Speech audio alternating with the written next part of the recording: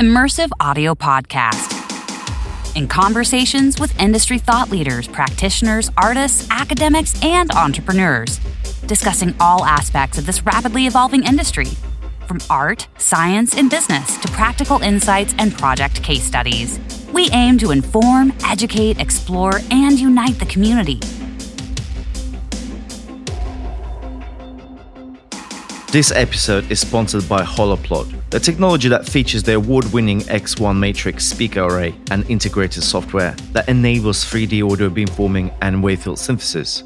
HOLOPLOT is pivoting the revolution in sound control that allows for a completely new way of designing and experiencing immersive audio on a large scale. To find out more, visit holoplot.com. Hello and welcome to the Immersive Audio Podcast, episode 85, with me, your host, Oliver Cadell. My guest today, Roman Sick. Roman is a CEO of the Berlin-based pro audio company HOLOPLOT.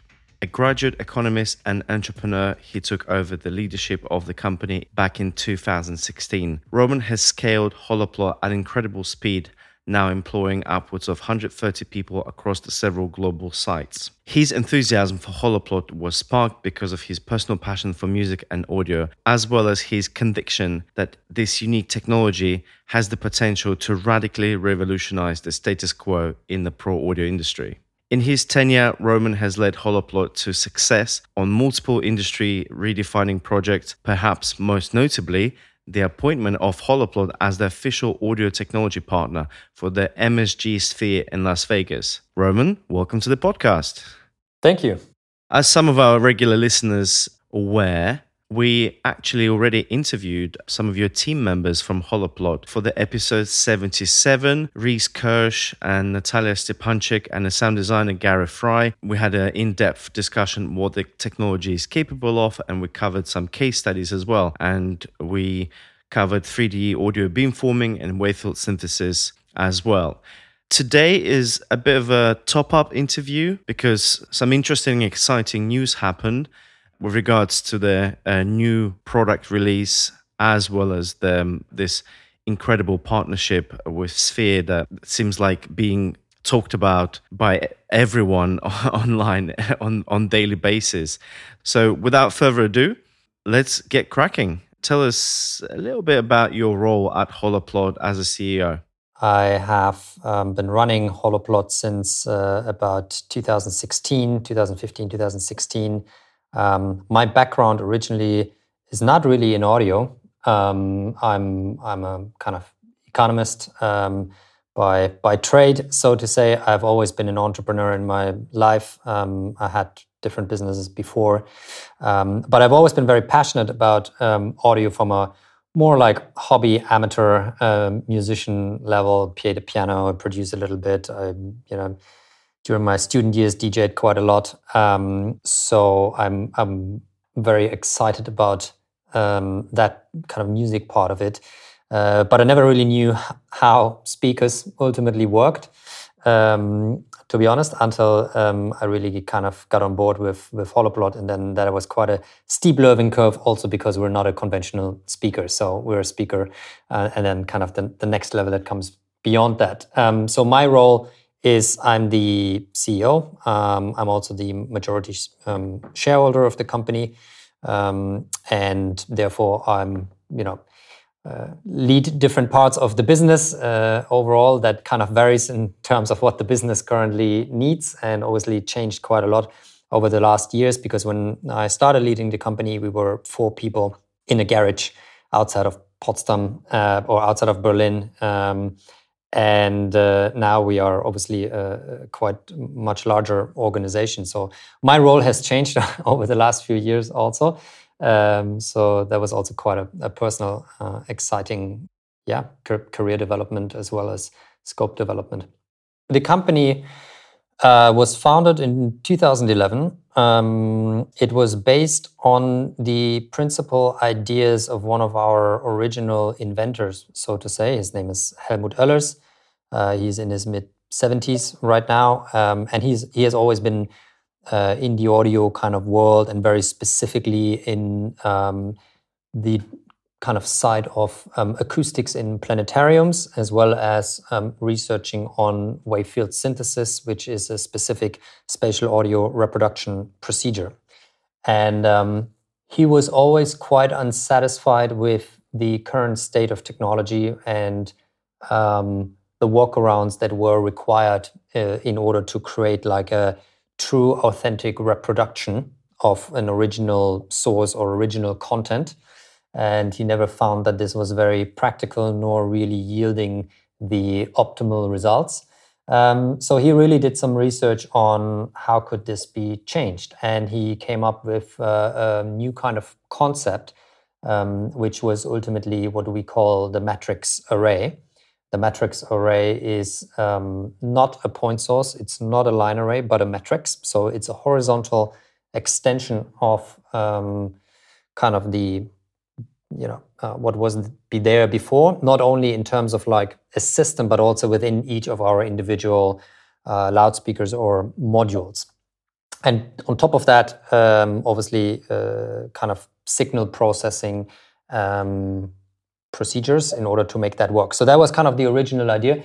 He was not the founder of the company. That was someone else, someone who initially invested into his idea. He was the founder. They started off together, and then it was, a small team. Adrian, our today's head of research, joined them as the first employee. He was the initial intern, so to say. And I came across the company a few years later by kind of pure accident, really, and got excited by what they were doing. And the company at that time was really struggling. Because it's complex technology, it's completely new way of how sound is being reproduced, and there were a couple of other challenges at the time. The company had a very different scope. Also, they wanted to develop something more for the hi-fi market, and back then they really just had the first prototype, which was the way a proper prototype looks like. It's a wooden box with PCBs hanging out to the back on gaffer tape or duct tape. Sometimes worked, most of the time didn't work, sometimes burned. So that's what the initial product looked like. But I got excited by some of the very basic fundamentals that worked at the time. And this was the ability to control sound on a very precise point.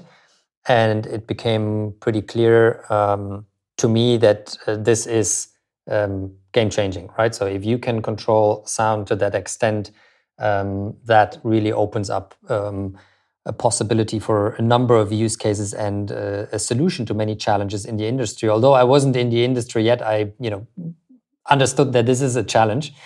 And then the original founder at the time, he left the company. For various reasons. And it was basically a question, okay, is that it? Or do we attempt to try to make something out of it? So I took over the company at that point in time. I had just left my previous venture and started with the Helmut and Adrian and the other two engineers that we had to kind of, first of all, spend some time into understanding what are we actually really doing and what are we really good at. And where can this potentially go, and what are our current limitations? So that was really like a tech deep dive for a couple of months, because everyone had a little bit of a different opinion of what that is that we actually do and where it should go. And then we really started, changing pretty much everything from location to the brand to the market. We changed it from hi-fi to more pro audio applications, and to initially very kind of functional applications. We changed part of the team, and we soon after also decided to change a lot of fundamentals around the product. That was kind of my step into the audio industry. I must say I have probably underestimated the challenge ahead of me, because it's also something completely different if you found a company by yourself, which I have done before, then taking something over which is technically quite complex and has certain legacy in it. I underestimated a little bit initially how much time it would require to kind of get to turn the thing to a point where I wanted it to be. But we managed, and then that was kind of 2016. 2017, we started, going a little bit more public with that. We won a lot of international awards from South by Southwest to, some industry awards to some client awards. Ultimately, we started working with some initial larger clients, like, for example, Deutsche Bahn, which is the largest railway operator, and a German company. We did several test stations on train stations to show what the capabilities we have could do for them. And then it kind of progressed forward. And beginning of 2018, we were joined by some new investors as well. And from then on, we kind of started growing the business forward. And since then, have been step by step putting one stone on the other, doing that quite quickly, I think. So it was a very, very exciting journey.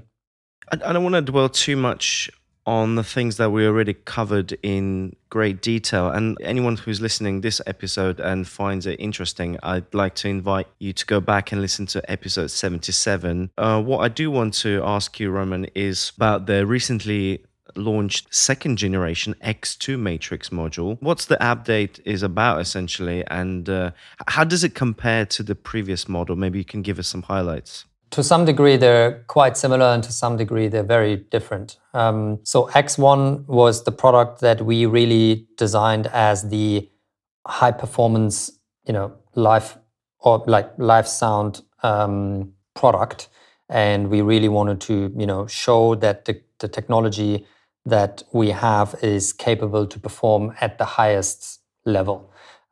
It's a little bit like, Tesla built a Roadster first. It's a sports car. It's the best proof of concept, but it's also probably the most difficult car you can build. And I think similar to that is a little bit the X1 system. It's a really good starting point for us because it shows the capabilities of the technology really, really well. X1 is kind of, really for larger applications, usually high SPL, full music spectrum, etc. And there are many other applications out there where X1 is not suitable or a bit of an overkill. And we have been involved in some of these applications for quite some time. I was talking about before that we very early on have worked with train stations and Deutsche Bahn and different environments where the majority of the content is really more about speech rather than high SPL music. And these applications very often suffer from the current state of technology and room acoustics. And I think we have all probably experienced that speech intelligibility is not always great, not just in train stations or airports, but also in churches and mosques and any kind of public spaces.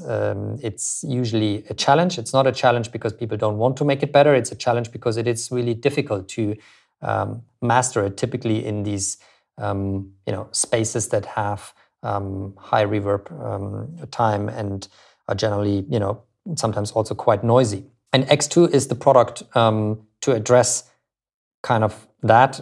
From on the one side, what we have developed with X1, it has, the same capabilities in terms of, features, in terms of the beams that you can do and all of these kind of things, but address that for the market segment that we have experienced already in the last couple of years, and where we have some really good insights because we have worked in a number of projects and with a number of clients who have educated us about what they need. And X2 is kind of the output of that. It's a smaller scale product. It is significantly, it's significantly smaller. It's significantly lighter also and thinner. So it's all really optimized for integration because that's key in these projects usually. It's weatherproof, so because many of those applications require that.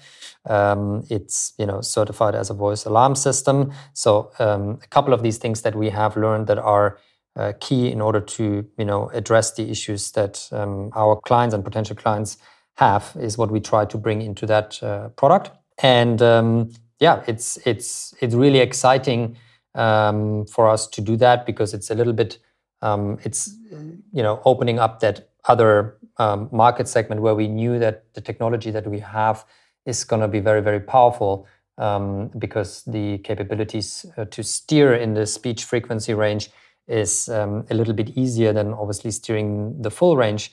And we have some, we had done some really good studies. So we're very excited about that product. That doesn't mean that we're giving up on, X1 and that kind of market. It's just an addition to the family.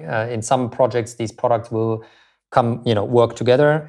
In others, they will work separately. They're really just addressing different sides of the market. And in general, for both of our kind of product series or families, what we see is that the flexibility that we have comes through our digital control. So the same product that we're using in Sphere is being used in a very large mosque, is being used in a museum, is being used in immersive installations.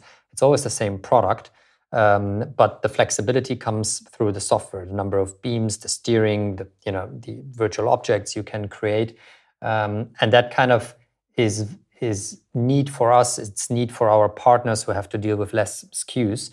But obviously, it goes only so far. At a certain point in time, you need some additions to that. But that's kind of our approach when we think about the product portfolio. They all work, of course, within the same software suite that we have. But that's what X2 is. It's really an extension to our current market segments. And we're going to keep focusing, obviously, on the entertainment side, as well as we're going to focus on this new market segments now. Let's talk about the Sphere in Las Vegas. Wow, what a remarkable venue that is, featuring some of the most cutting edge tech, not just audio, but everything else. So firstly, for those who never heard of the Sphere, can you give us a quick overview what this facility infrastructure is? Sure. So the Sphere is a project by the company Madison Square Garden that you probably know from the Madison Square Garden in New York, but it's a company that operates multiple venues as well as sports teams, etc. And Jim Dolan, the owner, had the vision of a new venue concept, which ultimately is the Sphere. So the Sphere is a spherical building, so it's round. It basically looks a little bit like a ginormous golf ball. And it's complete LED on the outside, so you can put any image on it. And on the inside, it covers around 18,000, 19,000 people under a huge, the world's largest LED screen, which is several soccer fields large. I don't want to give any kind of wrong numbers here because it's not our exact scope. But it's a ginormous immersive venue. So it's an immersive experience for a large-scale audience. So basically, on the inside, you're sitting under that screen, which to its highest point, I think is from the bottom around 90 meters high. So it's a huge volume, and there will be different types of shows that run within that facility. The first one that has been announced is a residency by U2. As well as a movie produced by Darren Aronofsky, specifically for Sphere. And there's a lot of different other technologies integrated. The interesting part, I think, from an audio perspective, because we're talking audio here, is when you are in the audience. I mean, there are a couple of interesting parts that we can talk about, but talking about the experience, when you are in the audience, you don't see any speakers within that. So everything that you see is LED screen. And we, as the audio solution for that venue, are basically behind the LED screen, shooting through the LED, which I think is very, very interesting. And we have done quite some studies and product development on that in order to enable that.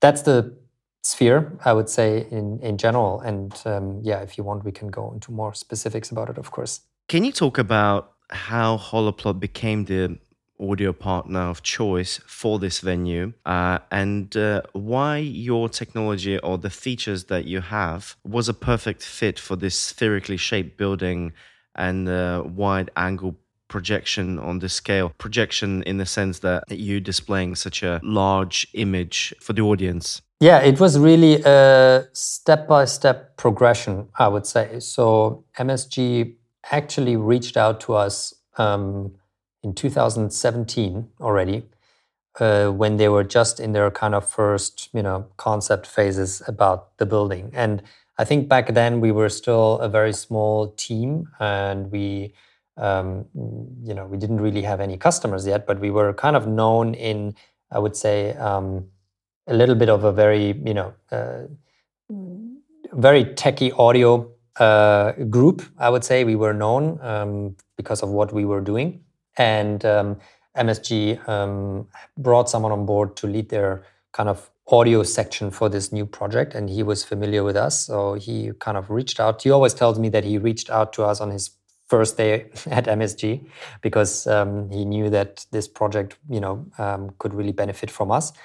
And we met a couple of weeks later. We were in New York, presented our back then prototypes to the MSG team and executives, and showed them what we could do. And then from there, it kind of moved forward. And step by step, we started working on the project. Initially, it wasn't a sphere; it had a different shape. But then over time, that kind of developed. So we really were in it pretty early, but we were not in it from the beginning as we are the solution. We were, for a very long time, we were plan B, because we were frankly not ready at that point in time for a project of that scale. And it was pretty clear from the beginning that this is a project of massive scale, not only because of the size of the venue, but because of the vision that MSG had in terms of what they want to achieve with it. And that made clear, okay, this is going to be an exceptional project. And so as we were kind of continuing with our product development, and MSG wanted to, reach certain performance targets, obviously, so we incorporated that into our product development to the X1 series. And as we were going through these, stages, and as the project was progressing, we were doing this, I think, at a pretty fast pace because the project really required it. And so we had to, scale up our product development very, very quickly. We had to, set up a full kind of production side.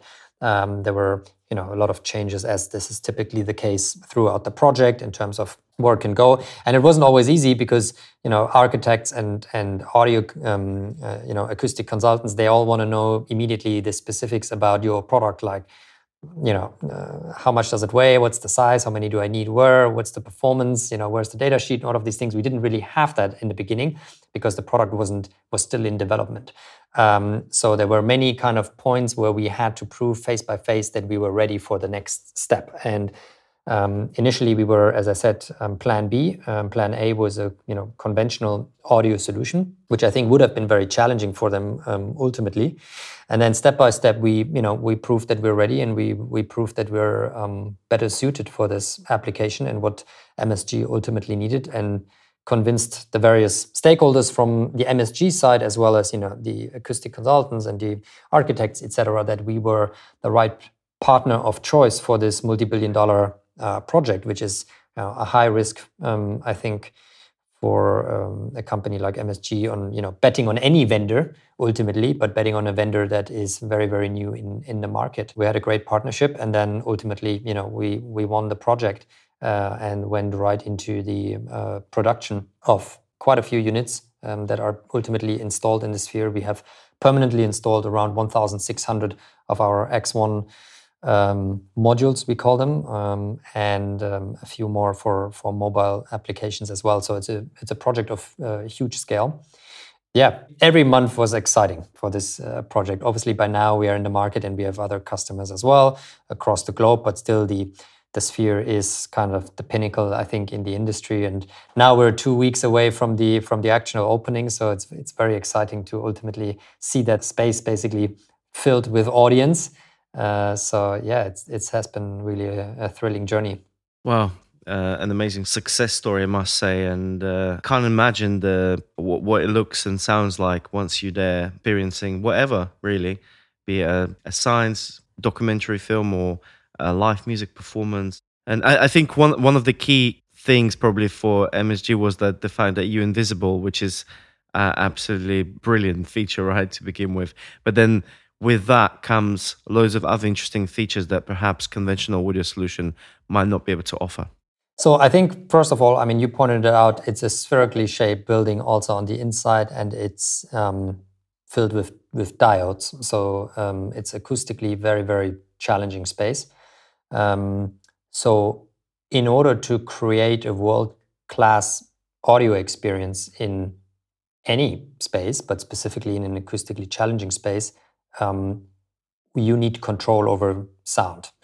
Because I think only if you have control over sound, you have ultimately control over the experience.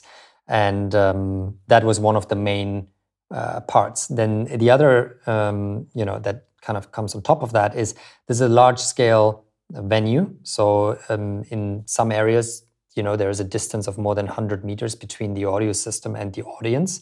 So you need to throw very far. And the ambition was to really make that experience almost equal for everyone within the audience. So as you are familiar, with the space, usually in these kind of venues, there is a sweet spot in the middle where the audio experience is pretty good. And then the moment you walk out of that in any kind of direction, whether to the front, back, left, right, it gets less good. And that was something that MSG didn't want. They really wanted to create, to make every seat the best seat. And that becomes really difficult with conventional technologies because if you look at line arrays, for example, on the loss of level over distance is significantly better than in the point source, but it's still significant. And on large distances, this obviously becomes pretty detrimental. The way we create the sound waves is different from that. They do not necessarily have those characteristics, and we have developed specific optimization algorithms that allow us really to create an incredible homogeneity in coverage across large areas and long distances. And this is something we had to prove to MSG multiple times and the various stakeholders in the project. But ultimately, everyone was convinced that this is game changing to the experience, and that was very, very important. And this plays a role then also for the immersive experience, as this is the Immersive Audio podcast. The immersive experience obviously very much depends on how much information you get from each individual array that is spread across the venue. And typically these immersive experiences suffer also, again, from a small sweet spot, because this is where the zone where that's pretty equal between all the different arrays, because usually if you get closer to one array, that gets significantly louder while the other ones deteriorate or diminish in level quite a bit. With our capabilities, that's not the same behavior. It's significantly better, and that allows you to create a much larger immersive zone in a venue. And if you want to achieve immersive experiences really of any scale, but specifically if it's large scale, then this becomes really, really important. And then ultimately, of course, our technology offers a set of creative capabilities that other technologies just don't have. We can segment sounds for certain, in zones, so that you have certain zones that have specific content or different content with minimum or no bleed. We can create individual experiences or a small group experience where only a small section of the audience hears something that others are not hearing. We can move basically as a kind of wavefield synthesis virtual source, but sometimes it's easier to describe as like a hologram of sound that you can make appear close to the audience. So you have the perception of proximity, which for me is a big aspect of an immersive experience, and something that is currently lacks in conventional technologies, that you have the impression something is happening close to me. It's becoming intimate. I have the impression it's not at the speaker or behind the speaker, but ultimately I can't locate the speaker anymore. What I hear is an object that is very, very close. And this is something we can do, and that obviously gives a completely new palette and access to the medium of audio and to the creative to play and work with that and create shows. So that's something we add to it, to the project. And then lastly, as you said, I think the integration behind the screen is something that was very, very important, because from the beginning, that was a requirement that there shouldn't be any speakers in front of the large screen to conflict with the content. And our technology is much better suited to put it behind any kind of material, and specifically also a screen for various reasons. One is because the way we create the wavefront ultimately comes from a high number of smaller drivers rather than how you compare it, for example, to a line array, a smaller number of larger drivers that usually then work with compression and horns. We don't have that. So the energy that we're creating spreads over a larger surface and ultimately then has to press less sound pressure, so to say, or less air volume through whatever is in front of the screen. That makes it, in the first place, already better suitable to be integrated behind any kind of material. And we have done this in multiple projects behind different types of materials. But then still there is something in front of your array that has an effect, of course, on the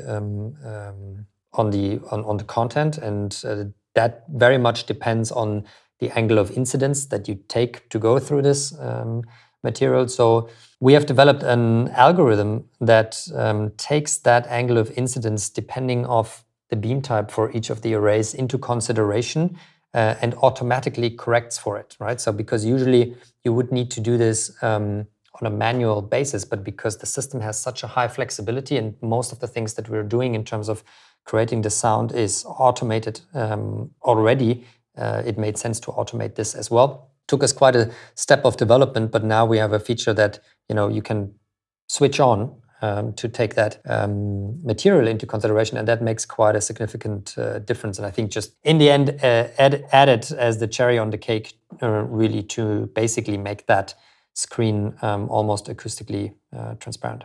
What is the best way to find out more about yourself and HOLOPLOT and perhaps some of the projects that you've mentioned during this interview? Well, I think a good starting point is always on our website, although we're constantly lagging a little bit behind in updating it. I think the best way is to contact us and talk to someone from our team, and we can quickly run you through in terms of what we can do and what we have done and what we could possibly do for if someone has a project for them. So I would say reach out to us either through our website or write me an email directly. That's roman.sick@holoplot.com. And very much looking forward to speak to anyone who's interested. Do you have any piece of advice that you would like to share with the community?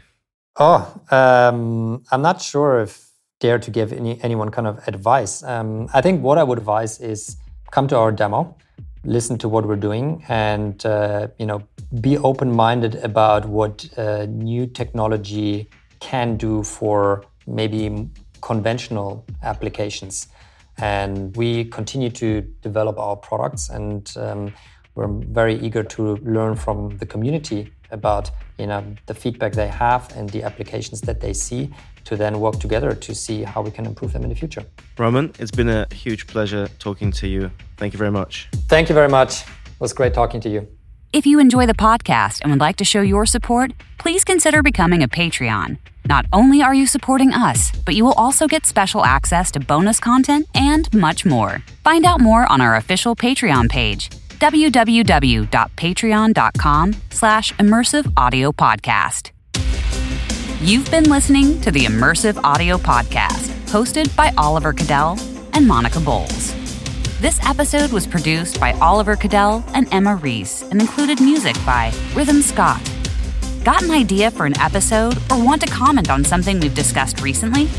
Drop us an email at podcast@1618digital.com or find us on Twitter at iAudioPodcast. If you've enjoyed our show, head to our page on iTunes and leave us a review and rating. It really helps us out. Visit immersiveaudiopodcast.com to access show notes and other episodes, and subscribe on your favorite podcast app. Thanks for listening.